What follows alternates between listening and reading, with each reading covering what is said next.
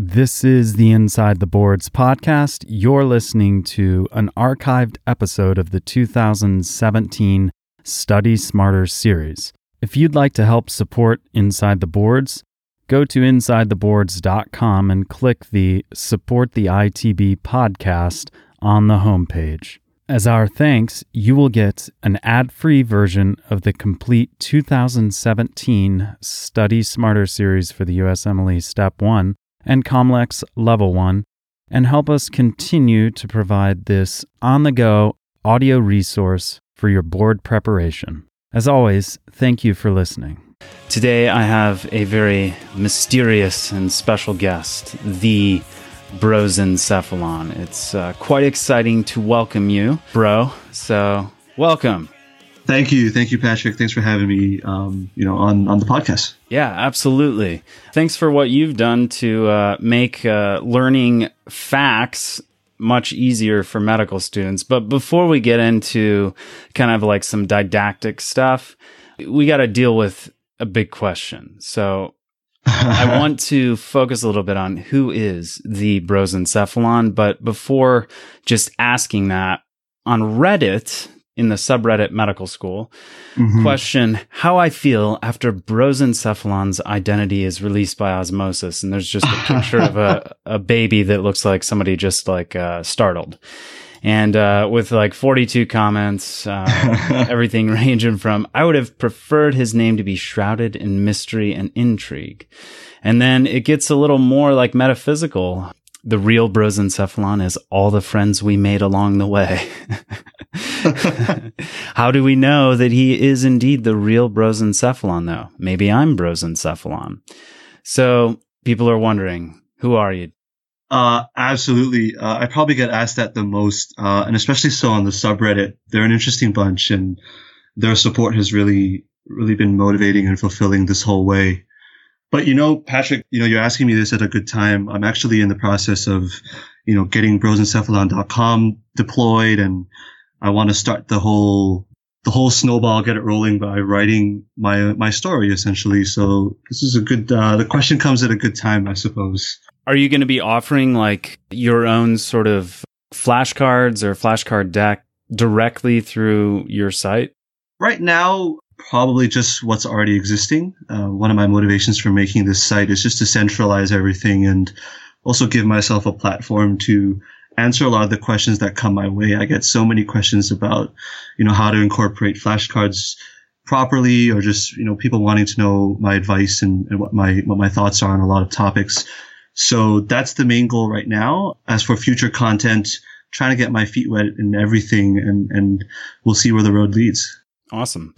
All right. So on that subject, briefly, flashcards, should they incorporate flashcards? If so, how?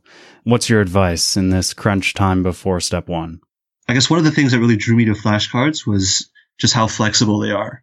And this is part of what I'm going to write about. A lot of students that have used my work have come back to me and said, I relied on your stuff pretty heavily. Like it was my main source of, exposure to the content.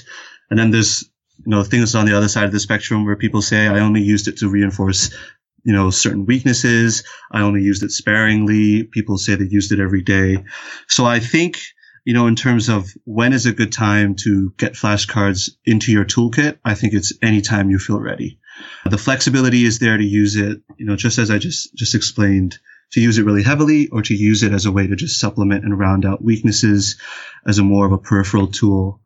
If people are looking to adopt flashcards going into step one studying, I think that's a great thing to consider. In terms of the nitty gritty, yes, that, Patrick, could very well be a podcast episode on its own. Right. And maybe we should do that sometime. We should. It's a great idea. Again, another thing I want to write about. I actually recently teamed up with Shiv, Rishi, and the other wonderful team members at Osmosis, and we put together a webinar in early January exactly on what you're talking about, on how to write good flashcards. So I would certainly direct people to that as a good starting point.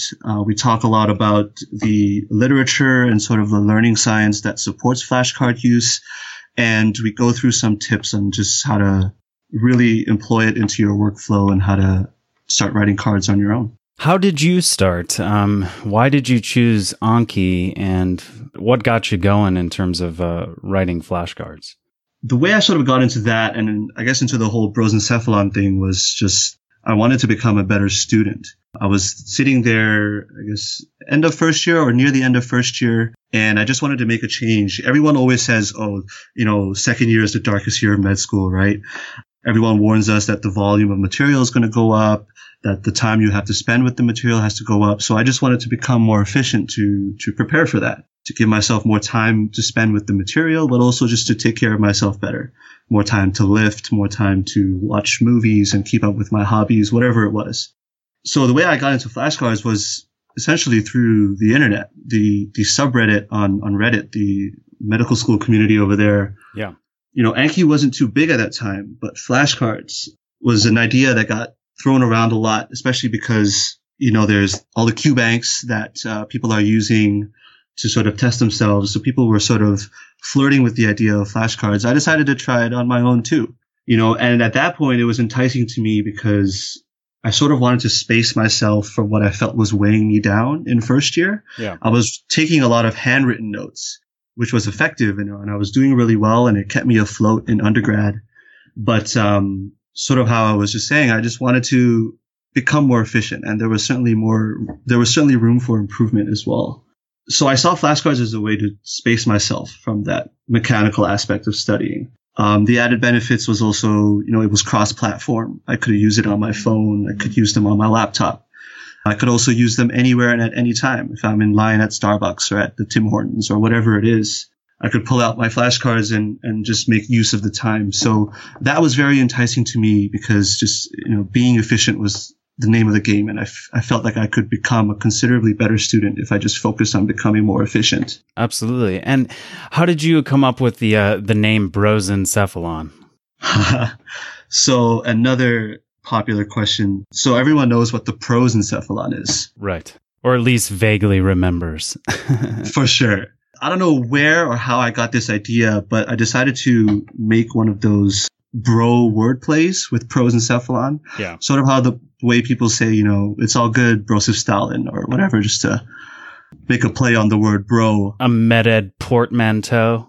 Exactly. And that was just my Reddit username. But then as things unfolded down the line, the name stuck and it sort of became the name that people use for my work. Well, that's awesome. I think it's definitely an honor to have you here. I thought for sure when I found out you had matched that it would have been into something like neuro, but that's not actually true, is it? No, I matched into internal medicine. I'm very excited for that. But yeah, actually, you're not the first one to say that. A number of people have just sort of thought because of the name Brosencephalon that I'm really huge into neuro and I was headed in that direction.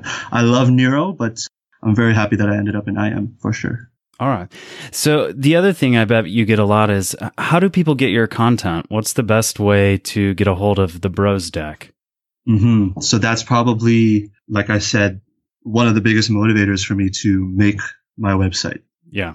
So right now, a lot of my work is scattered around the internet, mostly on Reddit. And a big part of that is because after I had released, I guess what I can call now the first version of my flashcards, the community sort of just took it onto themselves to keep it updated, to change any errors that were in there, to delete any duplicates, to improve the tagging system in the cards. So it sort of just evolved on its own. And I really had no hand in this. People took it upon themselves to sort of dive into the flashcards and just make it more organized and trim the fat a little bit. So I guess updated versions of what was originally released can be found on Reddit mostly if you give a search for it. But my end goal with the website is to have all of that centralized on brosencephalon.com, just because so many students are really having to dig for access to these cards. And, perhaps I'm a little late in setting all this up, but I think going forward, I think going forward, that'll solve a lot of obstacles for students who are just sort of picking up med school and picking up new study techniques. Now, Osmosis used or employed some of your content, correct? Mm-hmm. So some of the flashcards, there's a Bros pack. how does that work? I guess, what's the good word here? I guess in conjunction with the Robert Wood Johnson Foundation, when Osmosis was sort of developing their open resource, their open question bank and whatnot, they had approached me, through the RWJF to sort of contribute as a content contributor towards the resource that they were putting together. And I thought that was a great opportunity for me. And so I essentially just sent them the collection of flashcards. There's about 16,000 of them that I put together and release. And they've sort of taken that and not only used it as a framework, but just sort of thrown it into their database. And it feels good to be part of a project like that. Yeah, absolutely. So people should also check out Osmosis Prime. You can get the mysterious Brosencephalon flashcards integrated within their own flashcard database. So yeah, they do some great stuff. All right, let's get into some learning. You are going into internal medicine, so we are going to discuss a little bit about cardiology today, everybody's favorite subject. Well, maybe not everyone's, but it was one of mine. So let's do some questions.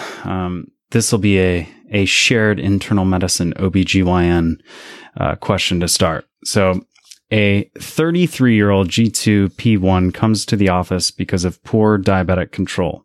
She is currently at 18 weeks gestation and admits to having poor control of her type 1 diabetes. Family history is non-contributory, and examination shows a gravid abdomen with a fundal height of 19 centimeters. An abdominal ultrasound is ordered. Which of the following is the most likely congenital abnormality shown on the ultrasound? A, amelia, B, anencephaly, C, sacral agenesis, D, spina bifida, or E, ventriculoseptal defect. And the answer here, well, do you want me to give the answer? Because some participants want to think through them out loud. Sure, we can go through this question, actually. All right. So you guys think about that. Which is the following is the most likely abnormality on ultrasound? And we'll get to the answer. Walk us through it. Right. So I guess this is a good time to, just mention one of the strategies that I feel really helped me with these board-style questions, before we dive into the other ones. Yeah. And it's a really simple thing that a resident I was rotating with sort of opened my eyes to. And it was just to always read the first sentence of the question of the vignette and then read the question line of the vignette before you dive into the actual details. So I find that it saves me time while reading the vignette. I can point out red herrings a lot more easily.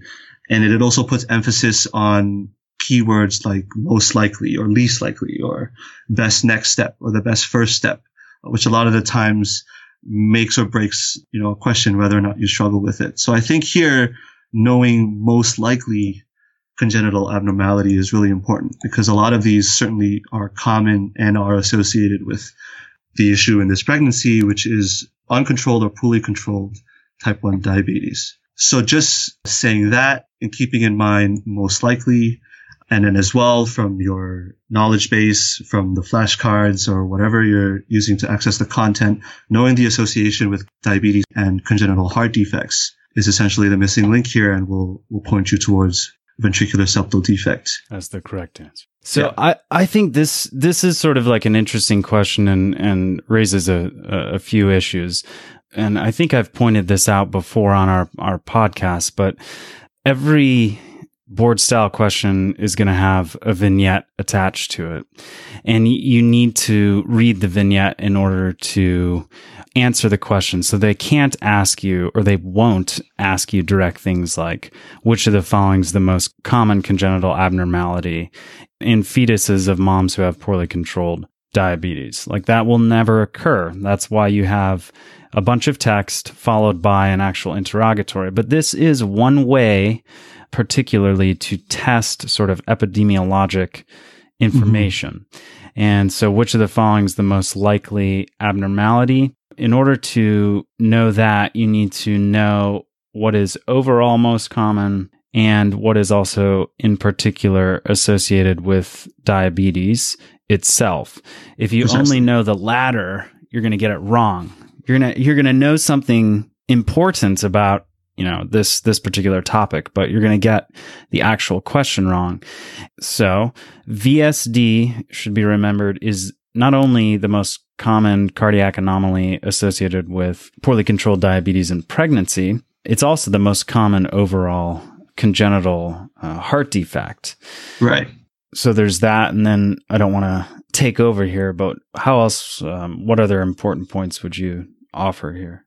The only other things I really wanted to say was stemming from exactly what you just alluded to, and that would be the distractors in the options here. Anencephaly and spina bifida are both, associated and can be complications of pregestational diabetes that's poorly controlled. But like you said, it's not the most common. So having both of those pieces of information is the key to answering questions like this. Yeah.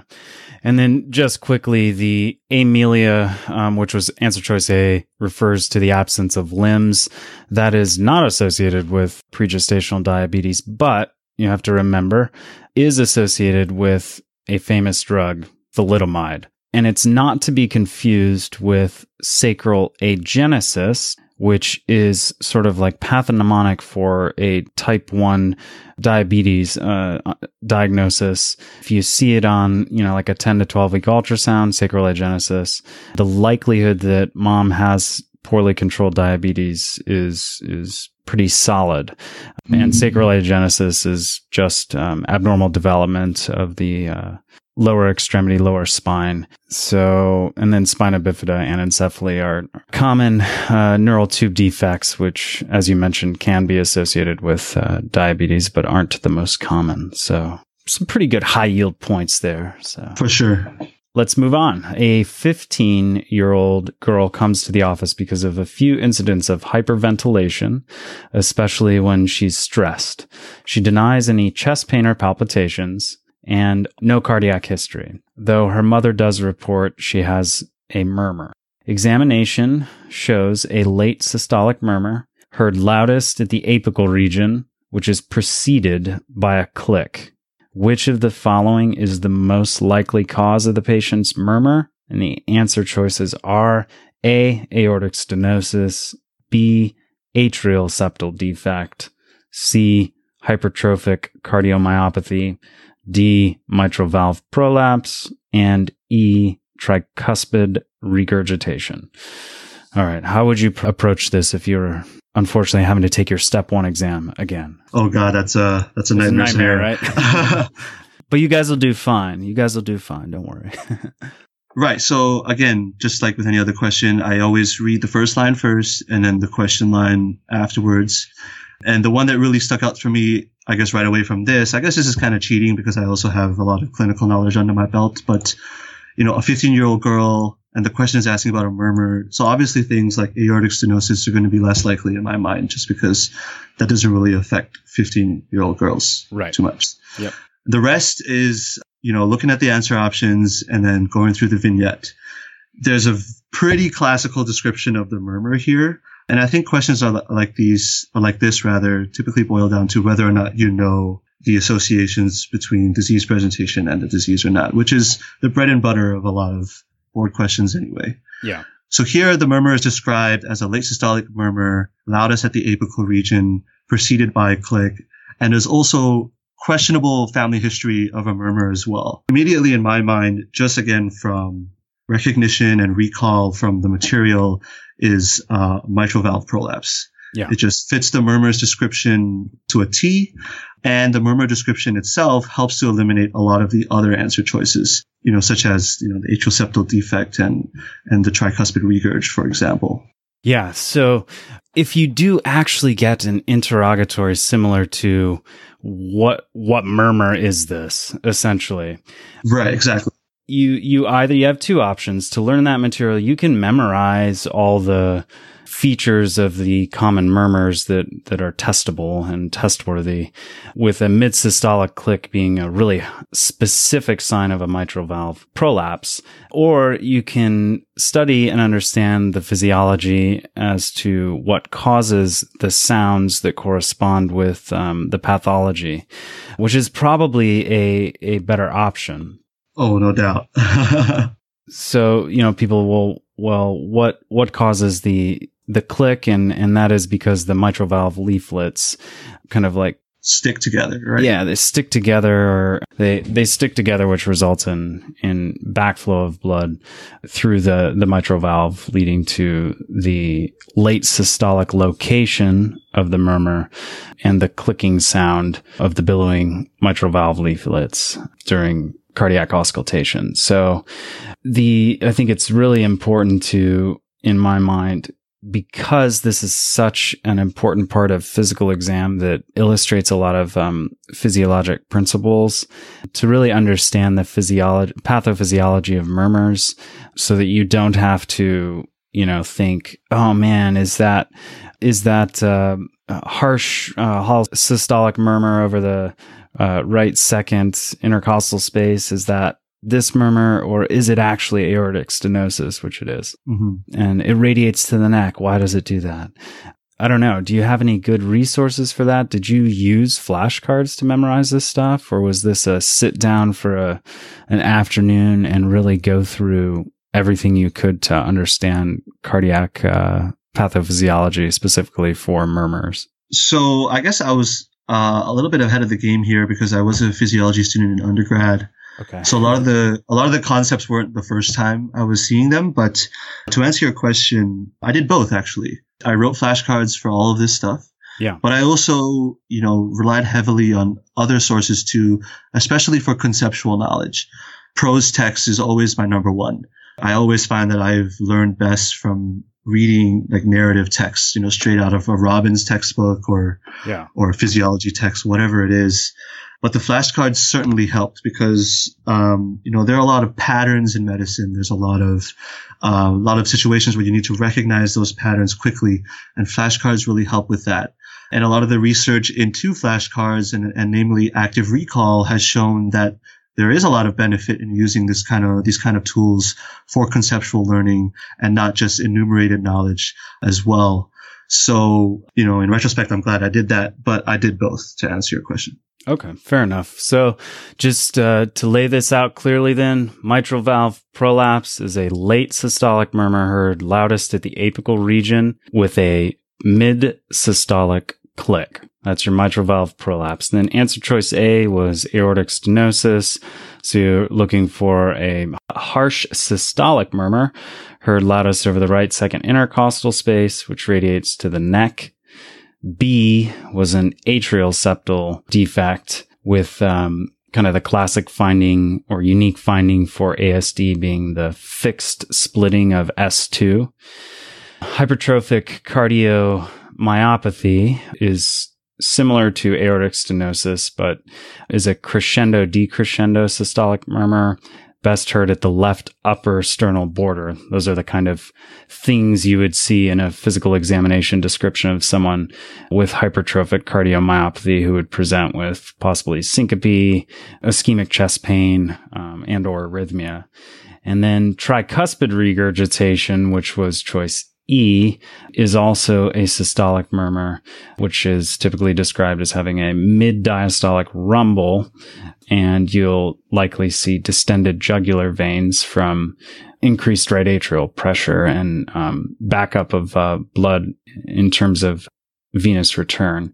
So any other high-yield murmur points before we go on? This is a good mirror of the first question too, and sort of how to approach the question, I think. All right. Moving on to a 43-year-old woman who comes to the office because of palpitations for the past month. She says the palpitations are intermittent and are not caused by anything in particular.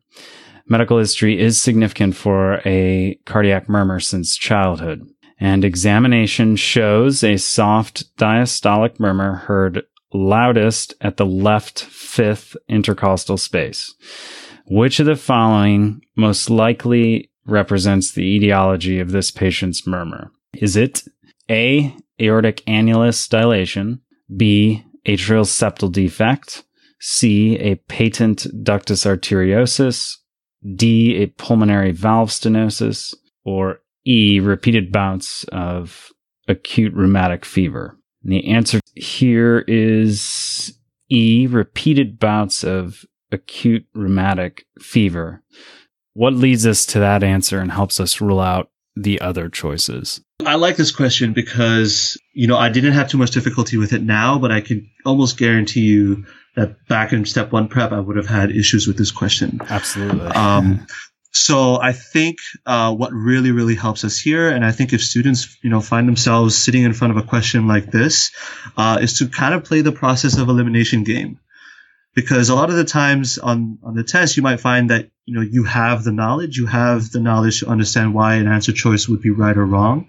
But getting to that answer choice is more difficult than actually piecing together the concepts. So I think this is a good example of a question where you could use that approach. So if we just go through the options, 2 of the options already have systolic murmurs. So they're automatically ruled out. And the ones I'm talking about here are the pulmonary valve stenosis as well as the ASD. They both have systolic murmurs. I think you mentioned PDA as an option as well. And that has a very distinct murmur sound, the machine-like murmur, which I think is accentuated or louder in systole. Yes. But regardless, those 3 are automatically ruled out just because of how the murmur is being described here. And if we take a closer look at the options, we have 2 diastolic murmurs, but the one in the question is loudest at the left 5th intercostal space, which is going to point me towards a mitral lesion as opposed to an aortic lesion. And the obvious answer choice to that point is the repeated bouts of acute rheumatic fever. Yeah.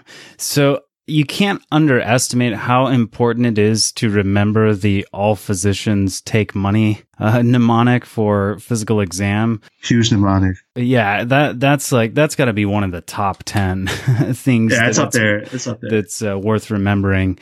But I mean, you can sometimes a question is going to be a lot harder than just identifying which valve based on where the vignette identifies the auscultation is happening. But sometimes it really is that easy. So if you feel stuck, I would say come up with a process for approaching murmur type questions. My own mind, I think, probably proceeds kind of along the same pattern that you did here. And that is, okay, where are they listening in the vignette? And it's at the left 5th intercostal space. So that immediately has me thinking mitral, right? Mitral. Mm-hmm. And then is it heard systolic or diastolic? Well, if it's a mitral or tricuspid stenosis, then it's going to be a diastolic murmur. If it's a mitral or tricuspid regurgitation, it's going to be a systolic murmur, and kind of the obverse is true for the aortic and pulmonary valves. So I guess that's how I would kind of break it down, is location of auscultation to identify the valve that's abnormal, and then the timing of the murmur, systolic or diastolic, to help determine whether it's a stenotic or a regurgitative process. And I think even if you can only remember that stuff, that'll probably help you get through like 80% of murmur type questions. Mm-hmm. That leaves out, of course, or can leave out, at least from the names of the disease processes, and you just have to memorize them if you didn't feel like doing the hard work of understanding the physiology, like the atrial septal defect, which is the systolic ejection murmur. But the problem with that is it's really a pulmonic valvular lesion, and then PDA is going to be a continuous machine-like murmur, like you said. That's a pretty classic description, but it is kind of a buzzword. So I don't know that you can rely on the machine-like phraseology nowadays. So you'd be looking for emphasis on the continuous nature of the auscultatory finding, and the accentuation in systole would also help. Let's see what else. I think that's... The patient would probably also be younger than 15. 43. Oh yeah, that's right. She's 43 in this one. Yeah. And that brings up a good point too. In trying to explain this, here I am like focusing in on just the physical examination findings. But if I were actually stuck as a student and I didn't start thinking about very basic things like the fact that they really aren't trying to trick you. Right. Like if a patient's 45 years old or something, they're probably not going to be having a patent ductus arteriosus. That's pretty good info to keep in mind, because it helps you immediately rule out one of the answer choices if you're stuck. But acute rheumatic fever, soft mid-diastolic rumbling, heard loudest at the apex of the heart or the left fifth intercostal space. That's mitral stenosis. And I think Elizabeth is actually doing a Group A strep mini episode to go over a little more related to rheumatic fever. So we'll leave it at that. All right, let's do one more. All right, sounds good. So we're going to look at a 72-year-old woman who comes to the emergency department because of a brief loss of consciousness, slurred speech, and facial numbness. Family members report that she complained about feeling chest pain and shortness of breath while on her morning walk. Medical history is non-contributory. Physical examination shows decreased pupil reactivity to light and a hemiplegic gait. On auscultation, her S1 is loud and widely split, and there is a diastolic murmur. Her temperature is normal, pulse is 120 beats per minute, respirations are 26 per minute, blood pressure is 160 over 80. And a transthoracic echocardiograph reveals a large oval-shaped and sessile mass in the left atrium. Which of the following is the most likely complication of this patient's condition? And the answer choices here are A, atrial fibrillation, B, atrioventricular block, C, congestive heart failure, D, mitral valve obstruction, or E, pulmonary edema. When I looked at these questions, this question in particular, and pulled it, I knew this one. I was pretty excited because I don't really deal with this too often. But let me ask you, how would you approach it before we give away the answer? Again, just sticking to my strategy, reading the question, it's clear to me that it's a like secondary, tertiary type question. Yeah. So the first thing is to identify, what this patient has. The big giveaway is, of course, the echo finding, the large oval-shaped and sessile left atrial mass. So that obviously brings like the cardiac tumor or myxoma possibly into my mind. And that's where I went. Right. And I think they make that pretty clear with how they describe the echo findings. So once you settle on the myxoma, the other thing is to figure out what the most likely complication is. And then, again, I think it sounds like such a simple thing and like it sounds so obvious, but just reading the question first helped me so much. And it just helps words like most likely complication just stick out to me as I read the vignette from top to bottom. Yeah. So the next thing is just to decide which of these answer options, is the most likely complication. Atrial fibrillation is possible, but it's not the most likely. CHF is possible, but it's not the most likely. And again, like how you were saying just now, they're not really trying to trick you. Sometimes keeping it simple is the best way to go. And so mitral valve obstruction, option D, would be the correct answer that sticks out to me. But it's important, once again, just to have the most likely in mind, because some of these other answer choices are certainly possible as well. Yeah, and I think the hinge for this particular question is that, like you said, the echocardiograph finding that large oval-shaped and sessile left atrial mass. So if you have that, what is that going to look like clinically? Well, the left atrium, leads into the left ventricle via the mitral valve. So if I have a mass in my left atrium, could I get AFib? Yes, that's possible, like you said, and you can get all these kind of other things too. But the tumor is most likely to just simply obstruct the mitral valve and lead to her symptoms. So AFib, we'd expect perhaps more in terms of her clinical picture, that they would at least say in the physical examination or auscultation that she's got an irregularly irregular rhythm, for instance. Mm-hmm. AV block.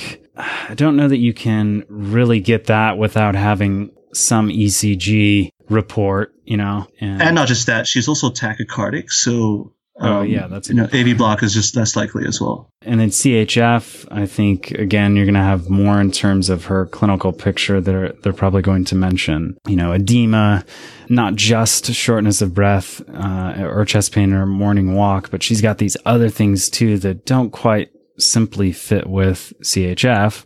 Loss of consciousness, slurred speech, facial numbness, hemiplegic gait, decreased pupil reactivity to light. So, and then I guess going back to that, what are they trying to describe with the loss of consciousness, slurred speech, essentially the neuro findings? What are they trying to get us to think of? I think they're trying to nudge the students towards AFib. So do you think it's simply a distractor there? That's what I took it as. She's a 72-year-old lady. She possibly has other comorbidities. The lesion that's described, we don't know how long it's been there. It is possible that she has AFib, right? But that's not what's being asked here. So I guess maybe this is a good opportunity to maybe expand a little bit on how I approach questions. And maybe it's a double-edged sword, and it probably is. But by reading the question first and the top, I kind of was nudged towards focusing more on the physical exam findings, her vitals, and the echo finding as opposed to her history.